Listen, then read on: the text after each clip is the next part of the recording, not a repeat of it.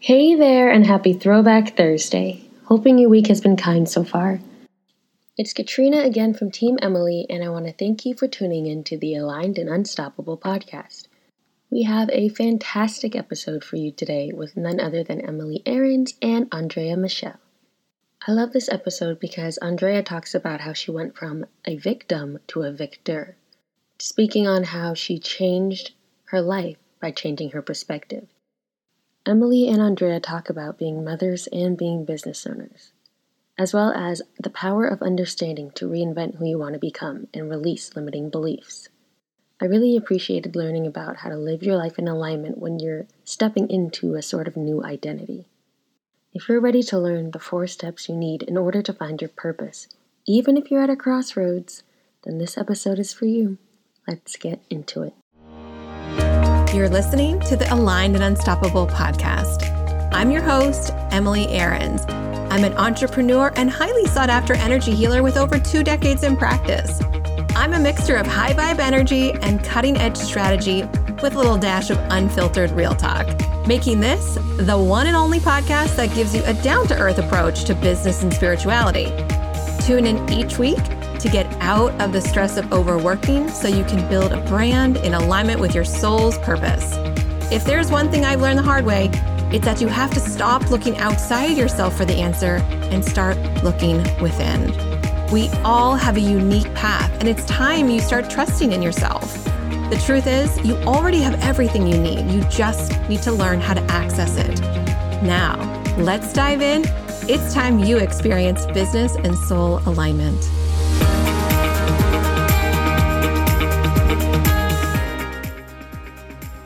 Welcome back, listeners. It's good to have you here again. I am so honored to have my next guest with us. Andrea Michelle is one of my clients, and she's one of the mentees of the Phoenix Mentorship. But I've actually known Andrea for a couple of years.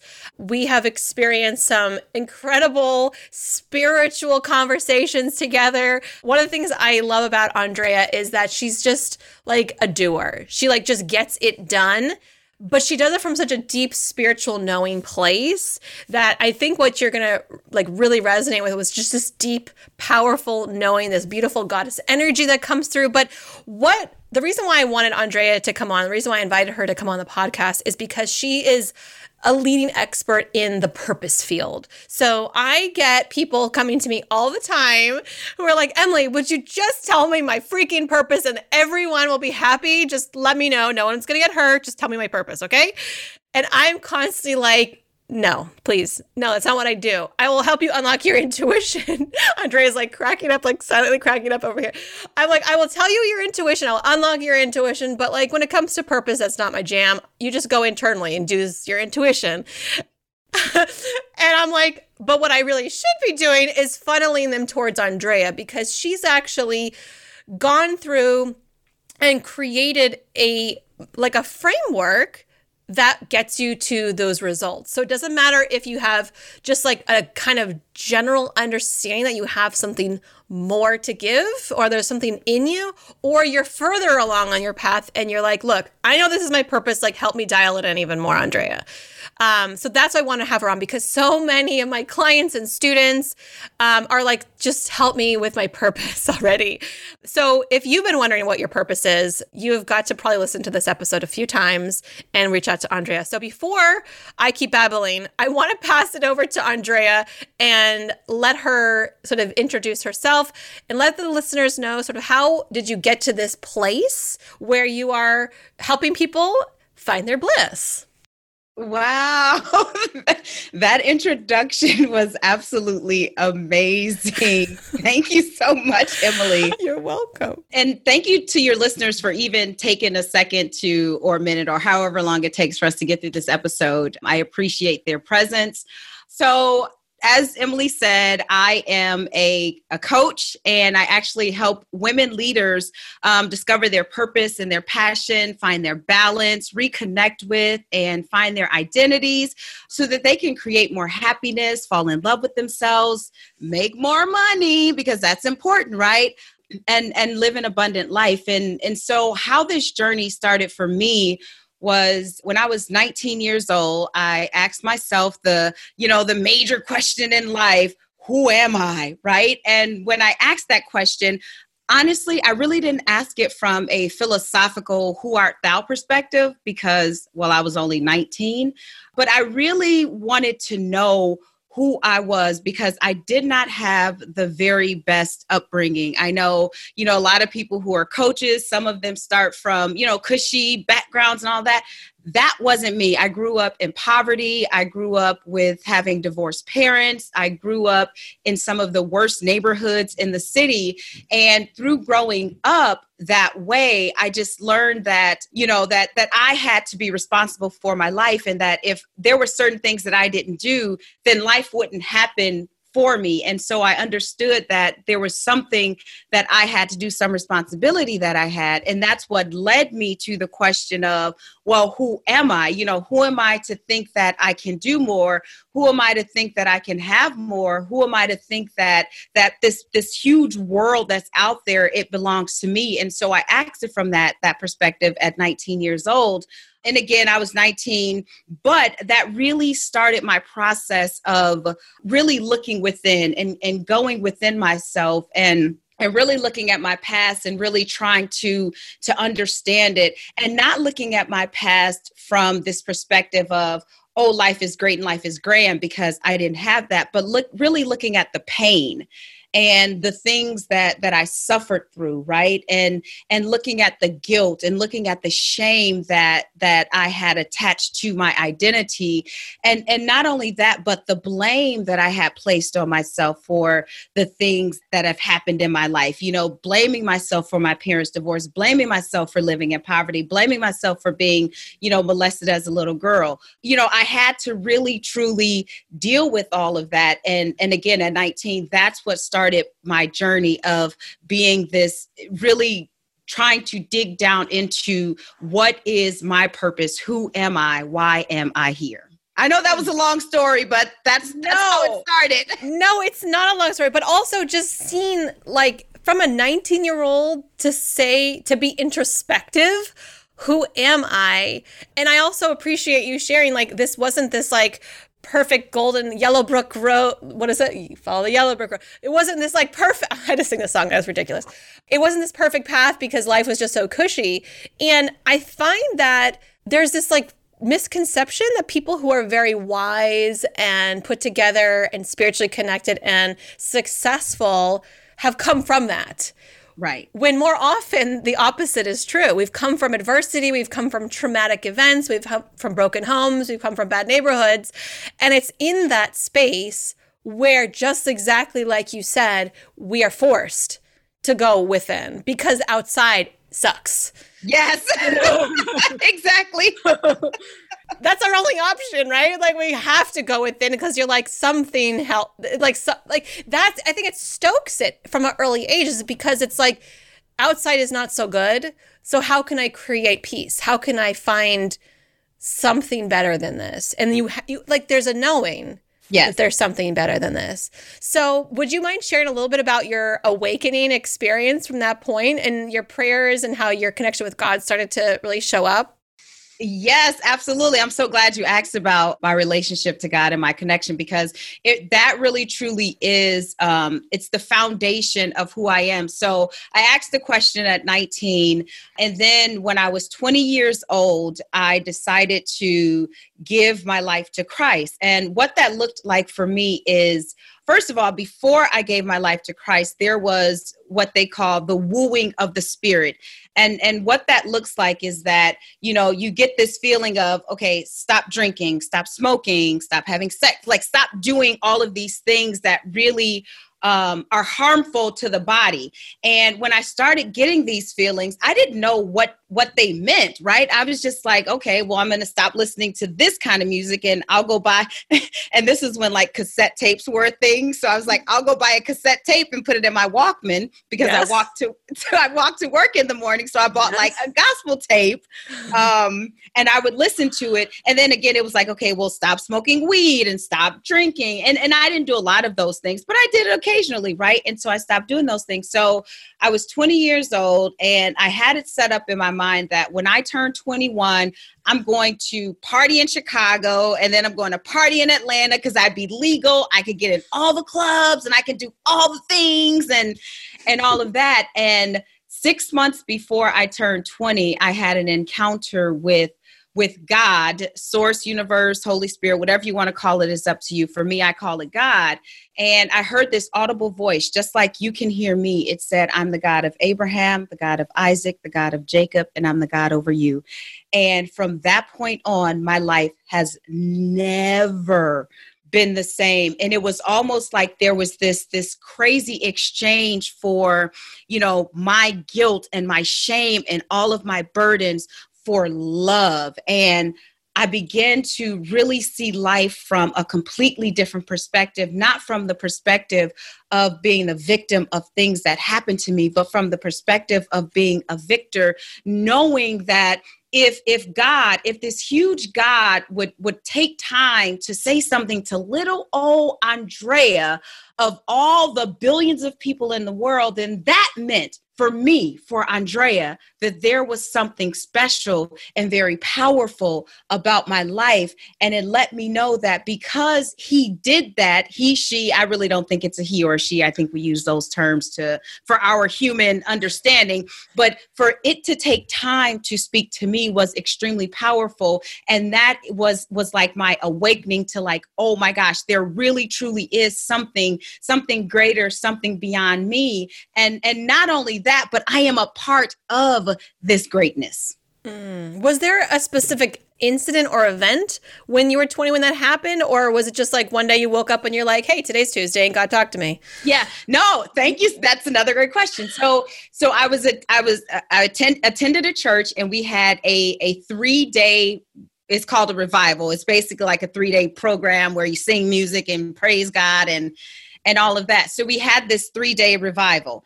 And the first night I went to this revival, it was a Wednesday. And I was like, because I talked about the wooing of the spirit, where I had let so many things, where I stopped doing certain things. And so the first night I went to this revival and I said, okay, God, if you are real, you need to talk to me. Like something needs to happen. Like I need to have an experience. So the first night came and went, nothing. The second night, again, I said, God, if you are real, then you need to show yourself to me. Like I need to feel you. I need to know that you're real. Second night came and went, nothing happened. So the third day came, and it was a Good Friday. And I remember I worked in the bank. I was a personal banker. And I remember sitting at my desk and I said, all right, God, if you don't show yourself to me tonight at this revival, then I'm going back to doing everything that I was doing before. I'm going back to the drinking. I'm going back to everything that I was doing before if you don't speak to me. And so you gave God an ultimatum. Yes, I did. Yes, I did. Yeah. I did. Listen here, yeah. God. Keep going. I love it. Yeah. I never thought of it as an ultimatum, but yeah, that's exactly what I did. And now that you say it like that, is further proof that we're the creators of our own reality. So, I gave God this ultimatum and I said, if you don't show yourself to me, if I don't feel you tonight, I'm going back to doing what I was doing. And I was 100% serious. If I wouldn't have felt God that night, the next day I would have probably picked up a blunt and smoked some weed. I'm not kidding. Yeah. So I go to church that night, and I remember sitting there during the service. The preacher guy is up preaching, and I remember sitting there. And for the most part, I had my eyes closed because I'm like, okay, I want to make sure I feel God when he, close my eyes. It's a big night. Yep. Yeah, so I had my eyes closed during the entire service. And then at the end of the service, the guy who was preaching, he called me up. And honestly, he said something to me. But I don't remember what he said, because once he called me up, that's when I heard God. And then what people told me, so he called me up, and then I heard the voice of God. And I guess I fell out. And like people were behind me to catch me. And they told me after this happened, and this was years later. Fell out like you physically fell backwards? Physically fell backwards. Okay. Because I heard like the powerful voice of God. It just took you. Yeah. Yes. And they didn't tell me this until years later, but they said, Andrea, when you fell back, you were as light as a feather. And I don't even remember hitting the ground, but they said I physically was as light, and I was like 200 something pounds then. So I wasn't like a feather. I love you. But they were like, when you fell out, you were as light as a feather. And I was like, wow. And I don't remember ever hitting the ground either, to be perfectly honest with you. I just knew what the encounter meant for me. So God listened to my ultimatum, and he heeded my whatever I said. He obliged. But you're right. That is powerful, because you kind of came to a crossroads. You're like, I'm serious. Look, you either show up or we're done. Right. But I really love that. And I appreciate that you also realize, like, you are co-creating that. You're like, this is going to happen right now. And I think that in every situation of our life, we can kind of give ourselves that ultimatum as well. It doesn't have to be like in our private relationships. We can do that with our own faith. We can say, look, I better see a sign.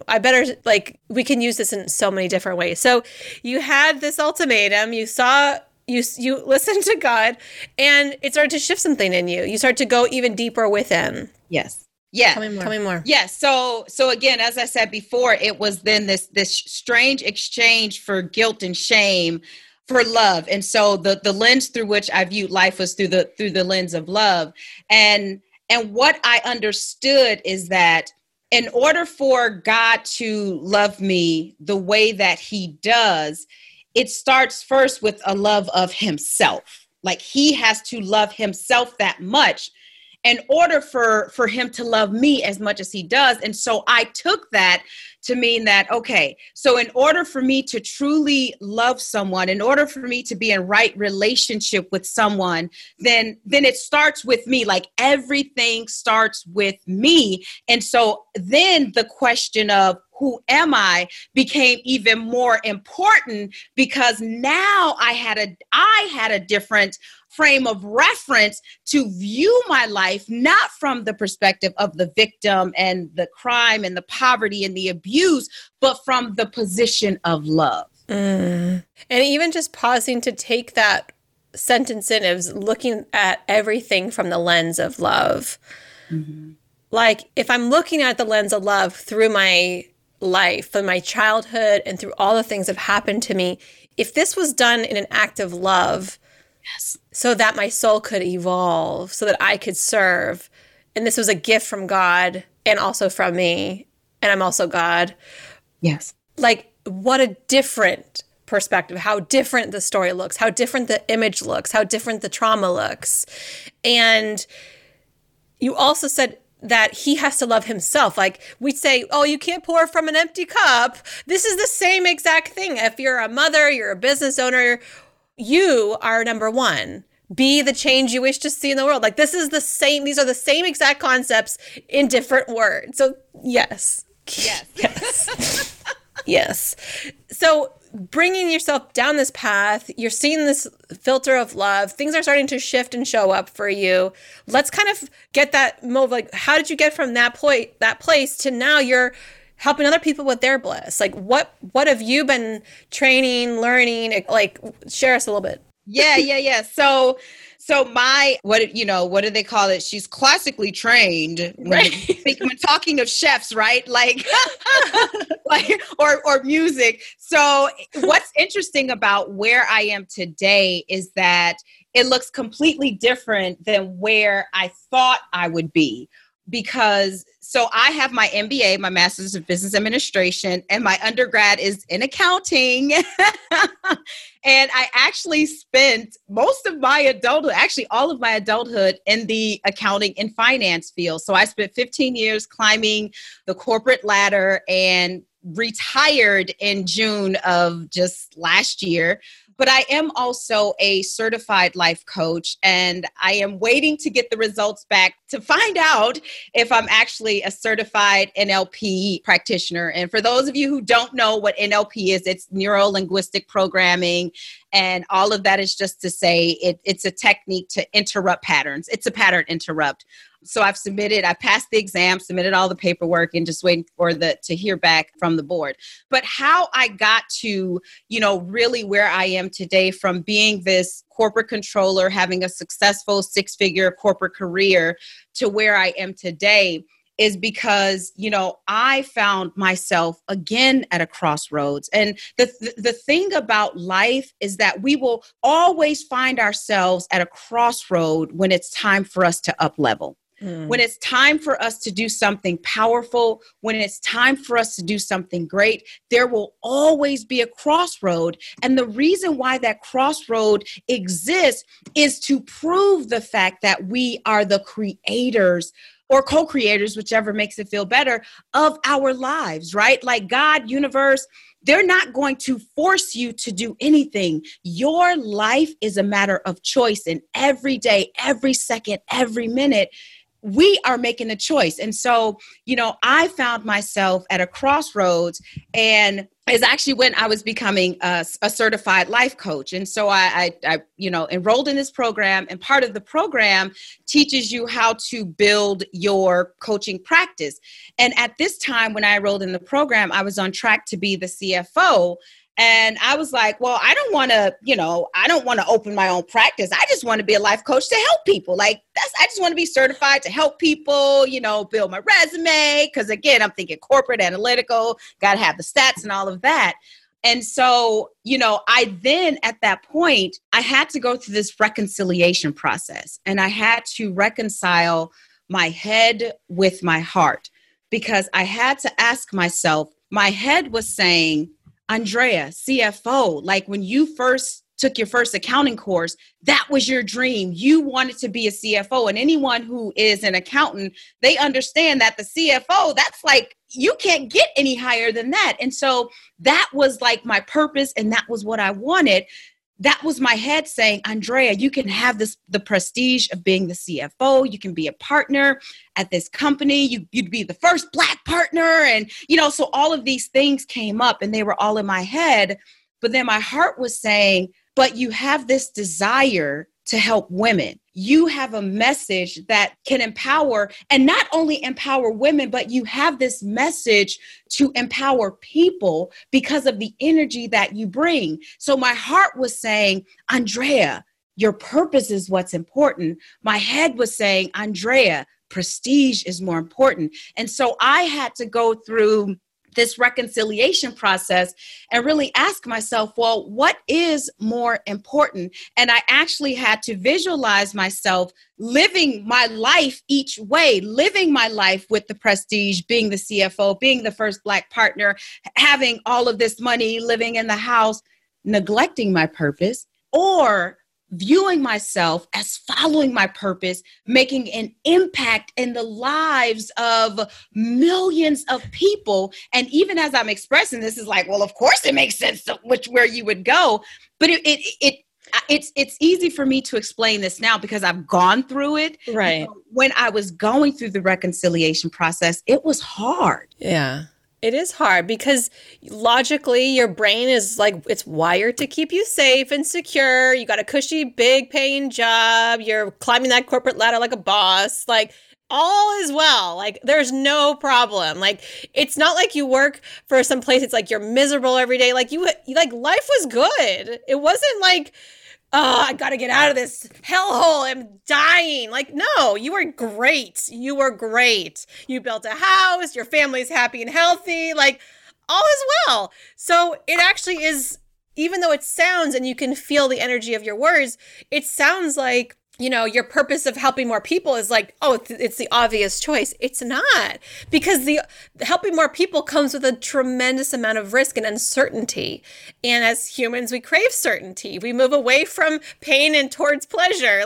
So this is where I love how you have woven in your process in how you help other people to make it smoother, easier, and more accessible to find their purpose. And then how to move through it the way that you've done. So yeah, a day in the life, like going through the visual, we can all do that. We can imagine, oh, well, if I work for myself, it's going to be great. I'll make a ton of money. I'll have all this freedom. And then you also are like, but also I have no idea what every day looks like. And that's terrifying. Yes, 100%. And as a matter of fact, like the Friday before I retired from the corporate world, all that week, everything was great. Like I woke up that Friday morning. It was my last Friday in the office because I would be retiring that next week, Wednesday. I was like, this is my last Friday. I had a good meditation. I went to the office that day, prepared everything, making sure this is in place. And I got home that Friday thinking, I'm thinking it's the weekend, last Friday. And I got home and like fear hit me. It hit me like a ton of bricks. And at first I was like, well, okay, is this like, is this anxiety? What is this? I couldn't identify it at first because it hit me. It was so unexpected because I was flying high, all day. Like, oh my gosh, this is me pursuing my purpose. And, I'm following my passion. I'm doing the things that I tell my clients to do. And I literally had to sit there and I tried to brush it off like, Andrea, this is the right thing to do. And it wouldn't leave me. So the only thing that I had left to do to get over the fear was to go through it. Mm-hmm. And so I literally in my bedroom, I sat on my bed and I let fear come over me. And I went through all the possibilities. What does this look like? But the thing about fear is that fear is an illusion. And because I understood fundamentally that me doing this was following my purpose and pursuing my purpose, following my passion, doing all the things that I know that I am called to do, doing the things that are in alignment with the agreement that I made before I became physically manifested. Then once I went through the fear and I sat in that fear and I understood that the fear was a part of the process and that the fear was an indication that greatness was on the other side, then I was able to get over that. So yes, it seems like, of course, purpose is the obvious, choice, but that doesn't mean that there aren't things that come along with that. And we have to be, brave enough really to go within the shadow of that fear, the shadow of the anxiety, the shadow of the anger. We have to go within that. And if we don't go within that, then we'll never push past it. So it seems like the obvious choice. And obviously it was the obvious choice, but there's still some processing, some responsibility that we have in order to get through it. I'm going to repeat back what you said. Fear is part of the process. Yes. I will say this is a vast generalization, but I will say this. I feel that most people think that if they have fear, then they cannot. Mm-hmm. The fear of rejection, the fear of judgment, the fear of failure, the fear of not doing it right, making a mistake. And because I have fear, therefore I cannot move forward, have a business, follow my purpose, make that change, say no to that person, say yes to that thing. And I absolutely love what you just said because you painted a great picture, which is you let fear come. You stopped resisting. We know what we resist persists. And so instead of fighting fear like some crazy person, like, no, I don't want to be fearful. I can't feel fearful. I can't. You just said, look, I'm just going to sit here. I'm going to just sit in it. Mm-hmm. Let all the fear come, bring it on. And you said, I was brave enough to go within. And it's true. You have to be brave because if you think of like this image of like the never ending story, like you're going in to face these terrible things, but you have to be brave in order to do that. Yep. You're not fearless. You're not like, this doesn't bother me. We're just going to go order pizza today. Like there's fear. There's a ton of fear. And also I think that that's a first huge step, knowing that you actually were born to be an entrepreneur, because entrepreneurship is full of fear. By nature, you're doing things differently every chance you can so that you can grow, you can help more people, you can shift. Like it's your job to feel fear. Yes. And then the more comfortable you get with that fear, and like you said, the more you can sit with it and the more you can just know it's part of the process, it makes everything easier. I know at my point in my business is that when I feel fear, it is priming my system for growth. Yes. It's not priming me to run away. We have to understand that distinction. And so I could sit and talk about this forever. I love what you said. Fear is part of the process. I want that to ring in everybody's ears. Fear is part of the process. So that means I'm not wrong if I'm having fear. It means that I'm not a failure if I'm feeling fear. It also means that there's nothing like wrong. Like, I don't know. I guess I already said that, but it's like in a different way. Like, I can't move forward to those dreams and then the next level. That takes that away. It's like, no, that's the barrier of entry. You have to have that. It's part of the equation. Good job. High five. You have fear. Right. Congratulations. So let's work through your process, because you have a very intricate but yet simplistic 4-step process for people who are looking to find their purpose and their bliss. Yes, I do. You are so great, Emily. I just love you so much. No, I love you. And by the way, we have to make mention of your podcast that I was a guest on, because I feel like it was a total love fest on that episode as well, where I was like, you just stop. Come on, you. Like, that's the thing when you have two people who really resonate, and it's like, I love you. No, I love you. Yes. High five. I want you. Right. We can't help it. I know. It's so great. So yes, I do have a 4-step framework, and I use this 4-step framework throughout all of my programs. So I have a program, it's called 90 Days to Find Your Bliss, which is obviously 90 days. And then I have a 6-month bliss mentorship, and then a 12-month mastermind. But the framework looks like this because, and first of all, let me tell you why I developed this, and then I'll get into the framework. So the reason why I developed this is because, when I was going through my journey of self-discovery, especially when I first started the journey, like, I didn't have the resources to invest in the books, right? Like, I didn't have the resources to hire a coach. I didn't have the resources to do a lot of things. I just didn't, right? And I'm so grateful that I didn't, because that really, again, forced me to develop this framework. And so the first step to the framework is shift. And what that means is that you have to shift your mindset. You have to shift your where you are emotionally. You have to shift where you are spiritually, and you have to shift where you are physically. And what this shifting looks like, it doesn't look like me telling you exactly what you need to do it and how you need to do it, because all of us have our own journey. Like, there are not two of us that go through the exact same process. And so I just lay out, okay, this is what you need to do. How you come up with that, that's a part of your process and a part of your journey, because 2 + 2 = 4, but so does 3 + 1. But wait a minute, 1.5 + 2.5 = 4 also. So all of us will get to where we are. We'll get to the same endpoint, but how you get there is up to you, and it's based on your story and your experience. So that's what shifting is all about. Really just shifting our being, just shifting our being. And then the second step to the framework. Well, before you go, what is one way that somebody could shift something mentally, spiritually, or physically? Yeah. So one way that someone could shift is the way you talk to yourself. A lot of people speak negatively to themselves.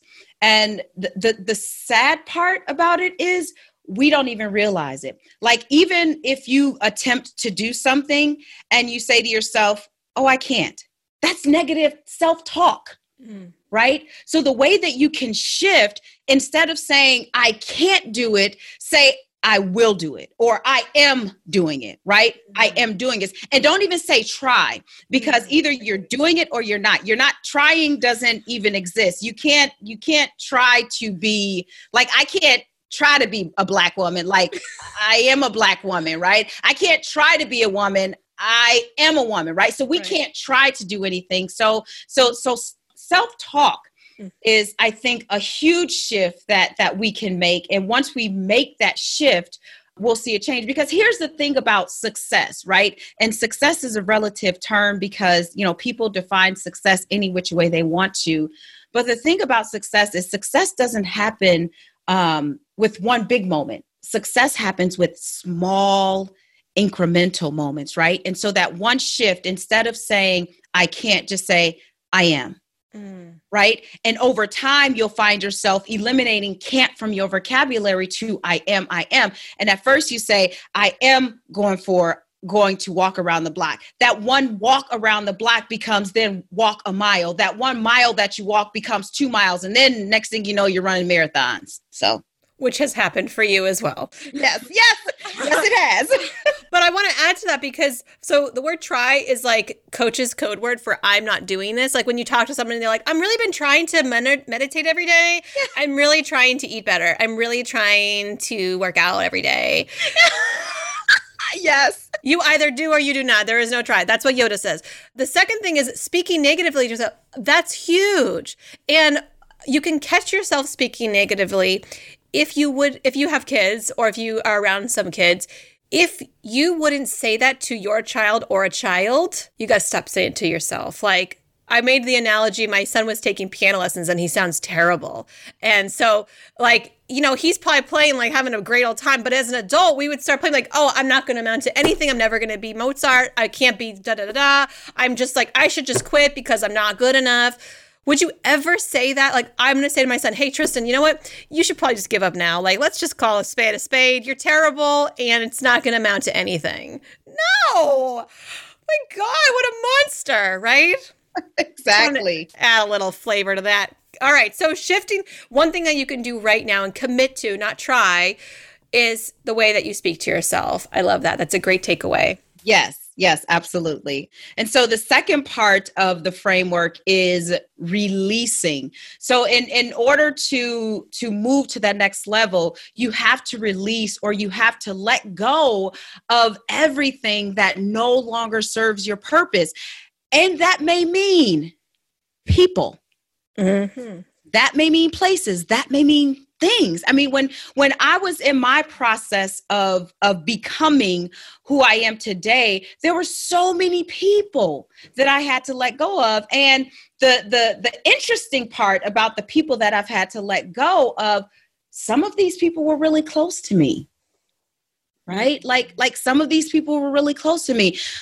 But here's the deal. They no longer served my purpose. Right? Because I was on a journey and they were like dead weight. And this is nothing against them because I fundamentally believe that people do the best that they can with the resources that they have. And so this is not anything against the people that I had to let go, but it wasn't serving me. So you have to be willing to release the limiting beliefs. You have to be willing to release the identity that you've created for yourself. You have to be able to release, what you think release your beliefs, release your expectations. If you are not willing to let go, then you will be stuck and you will be repeating the same cycles. And because you're repeating the same cycles, you'll get the same results you've always got. Exactly. And I think it's hard sometimes because the person who we are right now, our identity and the people we have around us and the people, places and things that we have in our life and the beliefs we have just make up who we are. And so there's that fear that shows up and goes like, if I let go of that, if I let go of my identity, then who the hell am I? Yep. And that's terrifying. And that's for me where I see most people have that resistance that shows up. Like they want the thing. But when it comes, like push comes to shove and things start to shift and then their identity becomes compromised, they can either totally go into breakdown or have the biggest tremendous breakthrough of their life. Yes. An identity that I had for myself was, so I knew that I was like this, even as a little girl before, my encounter with God or whatever. Like, I just felt like there was something like special about me. I've always felt special. And, as I was growing up, I thought, man, I'm so special. That means I'm going to be like a popular kid. And so I sought out like popular people to hang out with. And it just never felt right to me. And so I had to release this identity that I needed to be associated with popular people in order to be popular myself. And, it's like instead of sitting at the lunch table with all the popular kids, I had to release that identity and say, you know what, I'm going to sit at my table by myself and whoever's going to come is going to come. And whoever likes me, they'll like me. Whoever don't, they won't. And, it can be isolating at times. But again, it was best for me in my journey. Oh, I love that. And what you're talking about is saying no to things and letting things go that don't match your higher self, your bigger vision, who you want to become. And that's the biggest takeaway, which is, you know, and people come into our lives for a reason, a season, or a lifetime. And I have people who were such a match and we resonated so much growing up, but then we started to drift, and the things that I was interested in, they weren't really in. But it doesn't mean that they're like dead to me and I'm like, F you, peace. Right. They kind of just fade out. Yep. They just kind of fade out because you respect yourself and you love yourself too much to be around people who don't vibe in that same place. So maybe it's not going to parties of people who are just like crazy drinkers. Yep. That's kind of like what I did, is like, I love you, but like, I'm not really into getting totally smashed on St. Patrick's Day. Like, I love eating corned beef, but I don't want to do that.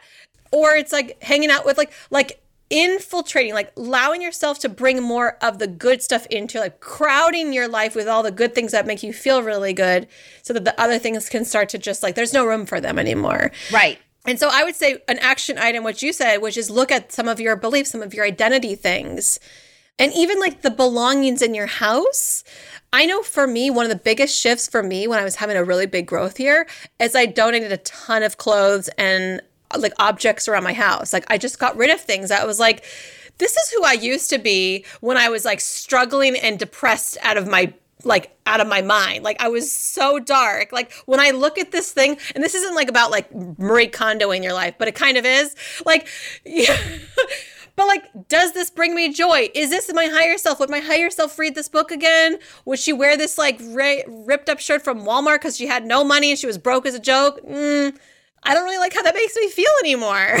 Right. So, you know, it's so interesting because, you know, you kind of mentioned that we built the house, and a quick story about that is before I actually built the house, I had the story that I was telling myself, and we're still talking about releasing, right? Because stories that we tell ourselves are so important, because we are not the stories that we tell, but we become the stories because we start to believe them. And so we create the situations that make these stories true. So a story that I was telling myself was, I'm a poor Black girl from the ghetto, therefore I can't build a house. Now, mind you, Emily, as I was telling this story, I've always been Black, but I was no longer poor. I was making six figures. Yeah. And I didn't live in the ghetto. Like, I lived in the suburbs in a white house with 2 cars in the driveway. But the story that I was telling myself was that I'm this poor Black girl from the ghetto. So who did I think that I was that I could build a house? And the minute, I kid you not, the minute I released that story, everything started opening up. Like, a builder reached out to us, invited us to this open house, and they told us how we can go about doing it, because I didn't know anyone who built a house. And then we found the land like 2 weeks later. We purchased the land. The loan was like so smooth. This process was so, like, everything started happening the minute I let go of the story. So when we went to sell our house, we literally, the only thing that we kept from our old house that we brought into, you know, our new home was our dining room table. And that was because we paid so much money for it and we wanted to be an heirloom for our kids. But everything else, with the exception of like purchased brand new beds too. So we brought like the box spring mattress and all of that.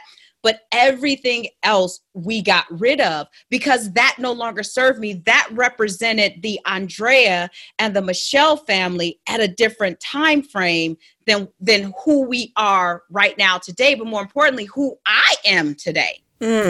Oh, okay. So, oh my gosh. Like, so I think we need to do a whole episode on how to identify our stories, because the problem is that our stories are running in the background in our subconscious, but we know 95% of our life is run by our subconscious brain anyway. So like, this is a big problem. Should we just say all the things that happen in our brain are like a story? Could we just? Yes. Everything is a story. Yes. So like, you know, I like literally everything we tell ourselves is a story. It's not a truth. It's not like, it's hard to identify our beliefs because we think that they are truth because they are running. So for instance, this example is coming up like, you know, I have a neighbor who lost a son, he was a grown man, but she lost a son. And when the holidays come up or his birthday or his death anniversary comes up, she goes into this like darkness, and she's like, well, the holidays are here. And I'm like, yeah. And she's like, well, he's gone. Like, well, did he not like the holidays? She said, no, he loved the holidays. Like, okay. So the story she's telling herself is that in order to remember him, yep, she has to mourn him and she's almost like re-traumatizing herself from his death. Yes. Every holiday season, and she's bringing this like dark cloud, this belief that the holidays are a time of darkness because he's not here. But that's not true. Nope.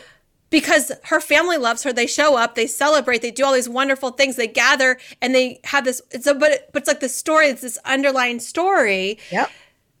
That's showing this life. You had this underlying story. I was a poor Black woman from the ghetto, which that was not true in any way, shape, or form. But if there's a part of yourself that's thinking that, you are literally blocking the next possibility from showing up. As soon as you went within, yep, and you identified that, how did you identify? I mean, like, this is where people can probably start using like a little bit of your process, which is like, well, how can I identify this as just a story? Yeah.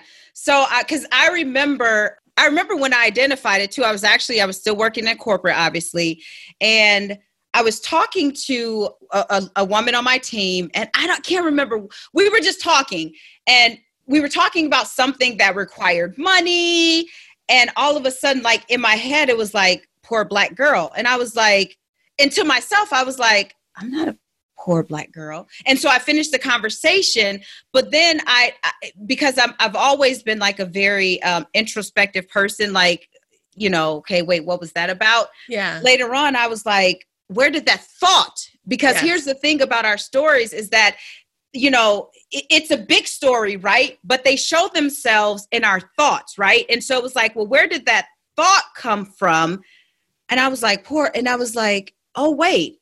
Because I've been telling the story that I'm a poor Black girl from the ghetto. Like, that's where that thought came from, right? And because I've been telling that story, that was the belief that I held. And a belief is only a story that you tell over and over again. And so the way that I identified that was a story was through the thought that I had, and not just dismissing that thought like, oh, Andrea, you're not poor, blah, blah, blah, but really going within that thought and trying to understand, well, it came from somewhere, because we weren't talking about Black, we weren't talking about poor, we weren't talking about ghetto, like, but it showed up. And so I went within that thought, and I was like, oh my freaking goodness, I'm not this poor Black girl from the ghetto. Yeah.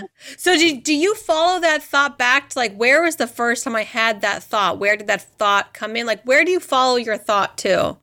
Honestly, Emily, it depends. Okay. It depends on what I'm dealing with, because there was one thought that I had that I had to trace it all the way back to being 5 years old.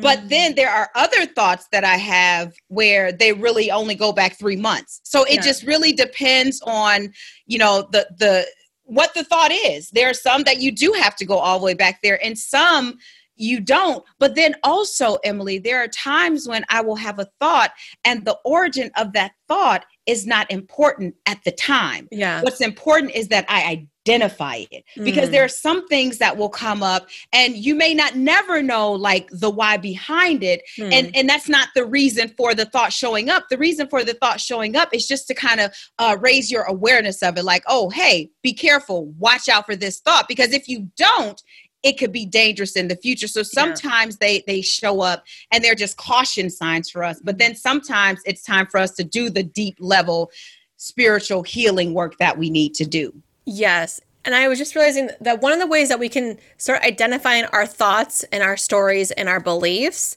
there's the work by Byron Katie, and there's some simple questions, which is it true? Like the first question is like, is that true? I'm a poor Black woman from the ghetto. I mean, I was. Right. But is it true now? No, exactly. And then the next is like, who would I be without that thought? Yes. Yeah. Okay, well, I would be probably building a baller house right now with my husband. Boom. And then it's like, so I think that we all find our own process, but I think it's very important to pause here to say, what if you could challenge yourself to think, is this just a story I'm telling myself? is there 100% truth? Like everyone around the world 100% believes this. Like Right. what is true? Like the sun comes up every day. That's true. Everyone believes that. Right? You actually, somebody on my team challenged my thought because I was like, one day we're going to have a farm with land. And she's like, well, you don't have to only find land because you bought it. I'm like, oh, you're so true. I'm like, thank you for bringing that. But that's the thing is like, we just say these things and like, it's like normal, but it's great to have people who can challenge you and go, but that's not the only way. Exactly. So you're saying no one ever got land just given to them? You're saying no one leased land? You're saying that's never happened. Like that's where we get into like, it can be really fun. So Yes. before we make this a 9-hour episode, let's go to the next step. I know. That's the problem. I should talk to you forever. I know. So the third step in the framework is reinvent. And this step is so important. And this is actually where like the fun begins, if you will, right? Because the first two steps it's, you're really doing the digging. You're doing the dirty work, the necessary dirty work, right? Because you can't get to step 3 without going through step 1 and step 2. So you get to reinvent who you want to be. Right? You've shifted your who you are, your entire being, and you've released everything that no longer serves you. And now you start with this blank canvas, and it's white, and you can paint it whatever colors you want to paint it. You can do whatever you want to do. And I know for me in my journey, I decided when I was going through this reinvention, if you will, I was like, oh my gosh, I'm going to be this confident woman. I'm going to be this strong woman, this powerful woman that when I walk in the room, people are going to turn their heads and look at me. And the thing about it is that's exactly who I am today. That is 100% who I am today. But it's only because once I let all of that go, I reinvented who I wanted to become. And what's that saying? Nature abhors a vacuum or whatever it is. It's like, if you don't create, once you have this empty space, if you don't then intentionally fill it, it's going to get full, but it's going to be full of BS and stuff you no longer want. And you're going to bring back in some of the same old thoughts and some of the same old beliefs. And that's why this reinvent phase is so important, because you've let go of the limiting beliefs. But if you don't fill yourself with good, positive, affirming beliefs, those same limiting beliefs are going to find you again, and you're going to find yourself where you were before you started the journey. Yes. So reinventing yourself, I would imagine that the reinvent is also happening before even step 1, because there's that part of you that knows she's there. Like, I don't know who she is, but she's there. So I'm sure it's like the undertone, but it sounds like what you're really doing in reinvent is deepening your commitment. Yes. To the previous 2 steps as well. Like, how can I take it even deeper? How do I crowd out the bad, heavy, negative stuff that's making me feel like I used to feel? And how do I become that right now today, that embodiment of who I want to be one day? I think that step 3 can be so challenging. And again, it's challenging your ego, it's challenging your identity, it's challenging your relationships and your lifestyle.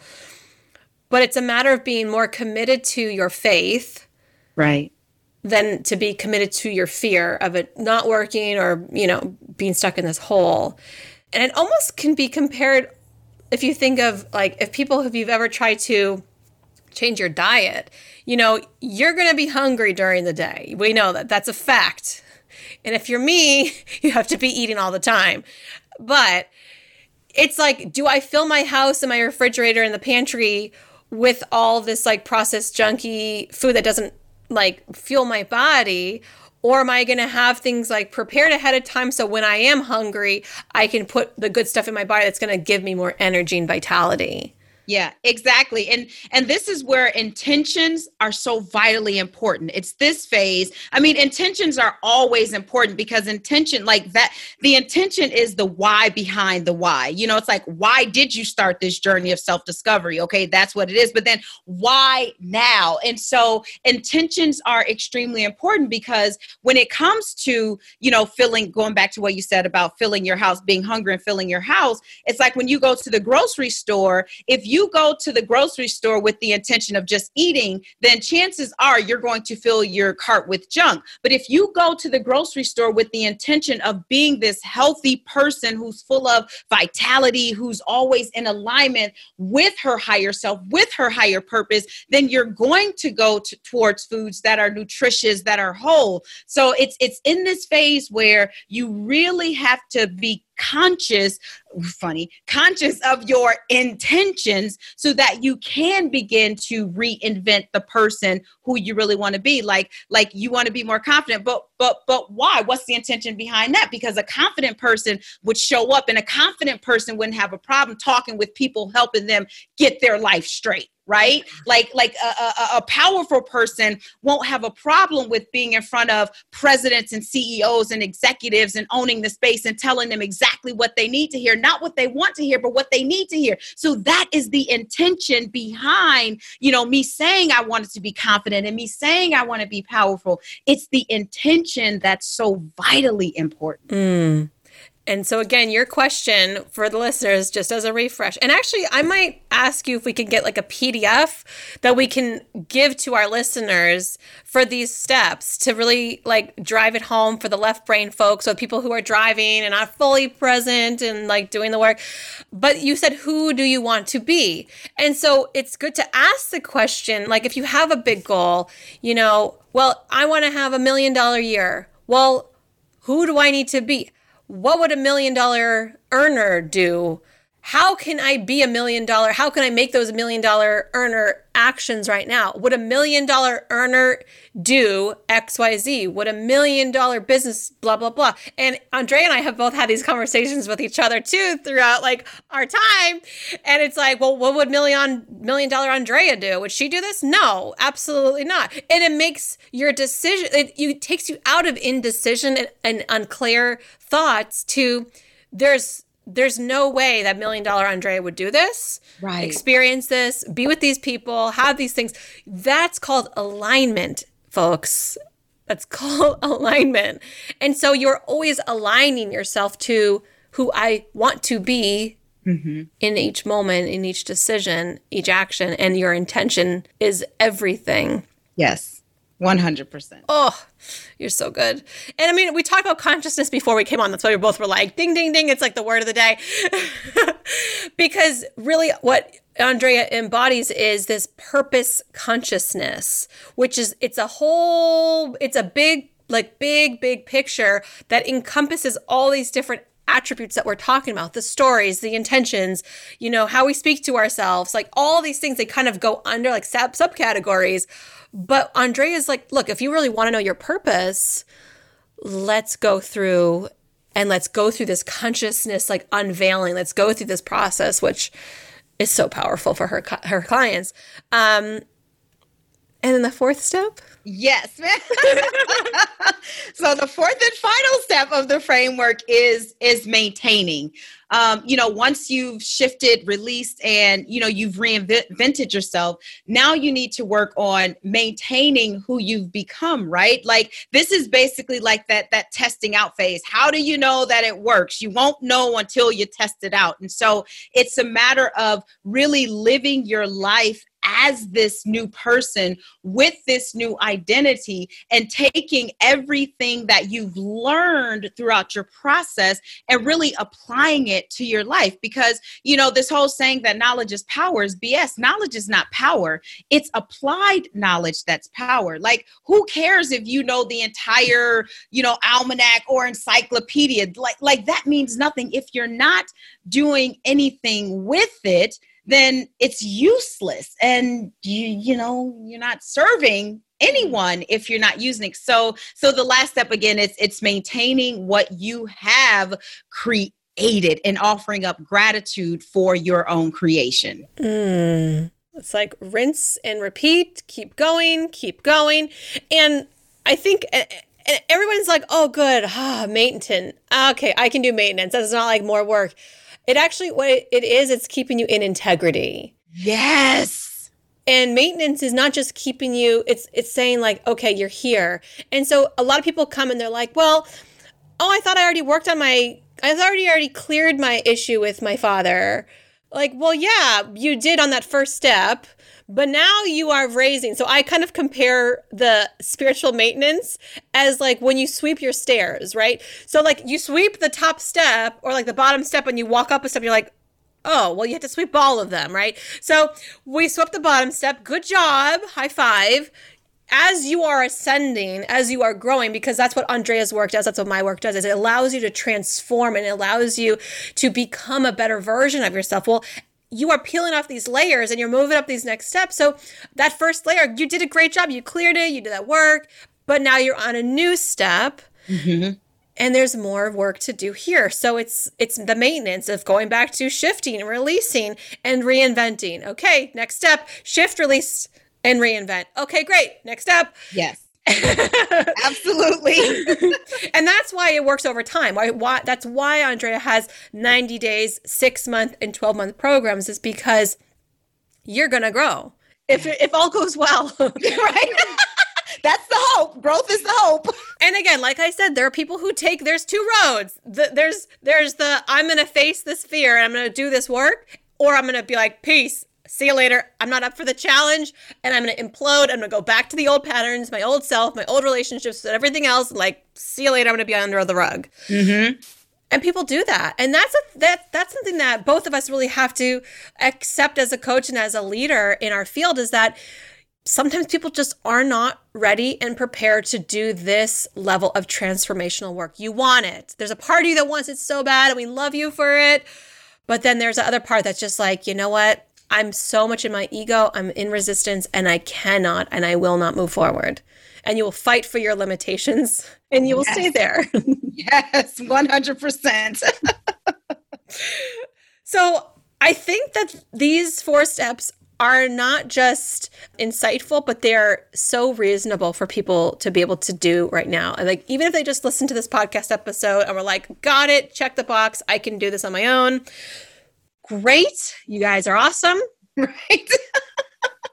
But for the vast majority who are like, I could use a little bit more in-depth understanding, and actually I want to make it a little bit more, I want to be a little selfish and like make this about me, and like, but you don't know what I've been through. You don't know.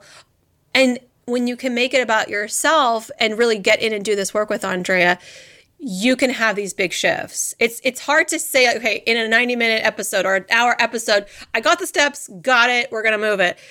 You can, but what we're saying is it's like, yes, and there's more. You've got like the short, like soundbite overview.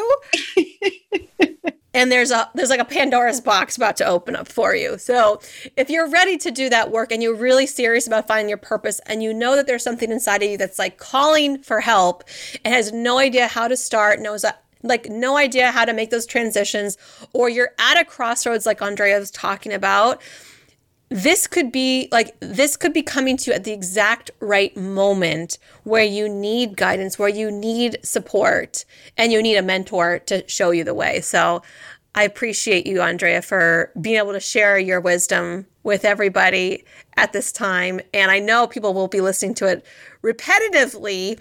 And I hope to annoy some people by talking about how everything is just a story. I was like, no, it's not a story. You really don't even know, okay?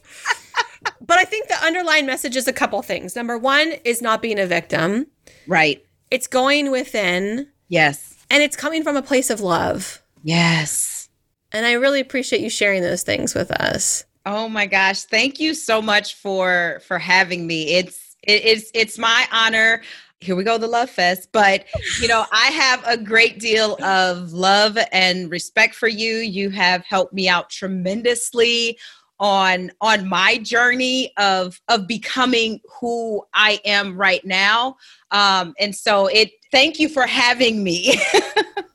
It's my pleasure. It is really my pleasure. Thank you for this. And I hope that I can do more episodes that are like this one because it gives people like tangible takeaways, action steps, and I know people love it. And if you're listening to us right now, of course, we should have probably mentioned it earlier, to find us, take a screenshot, find us on Instagram, tag us in your stories.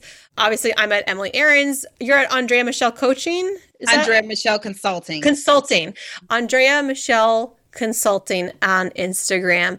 And where else? So give your website and all your other. Yeah. Okay. So my website is andreamichelle.com. Really simple. And I should say Michelle is Michel, not the American way. It's French. So it's Andrea, Michel.com. That's my website. You already mentioned my Instagram, Facebook. Same handle, Andrea Michelle Consulting, although the page name is Andrea Michelle Intuitive Transformational Coach. I'm on Twitter, AAM Consulting. I'm everywhere. Yeah. So you guys can go to her website and find all those links. Yes. If you guys want to work with Andrea, you can go to her website. And thank you guys for listening all the way through. I know this has been a big one for you. So again, if you have to listen to it a couple times just to get all the pieces, it's good. Get the download and we will see you on the next episode. Andrea, thank you. Always a pleasure to be with you. You're welcome.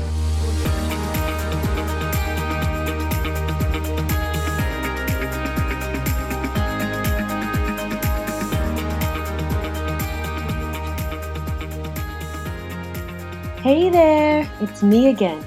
Hoping you enjoyed this episode, and if you did, feel free to leave a comment, a review, share with friends, or post your story about how much you enjoyed this episode. Talk to you next week.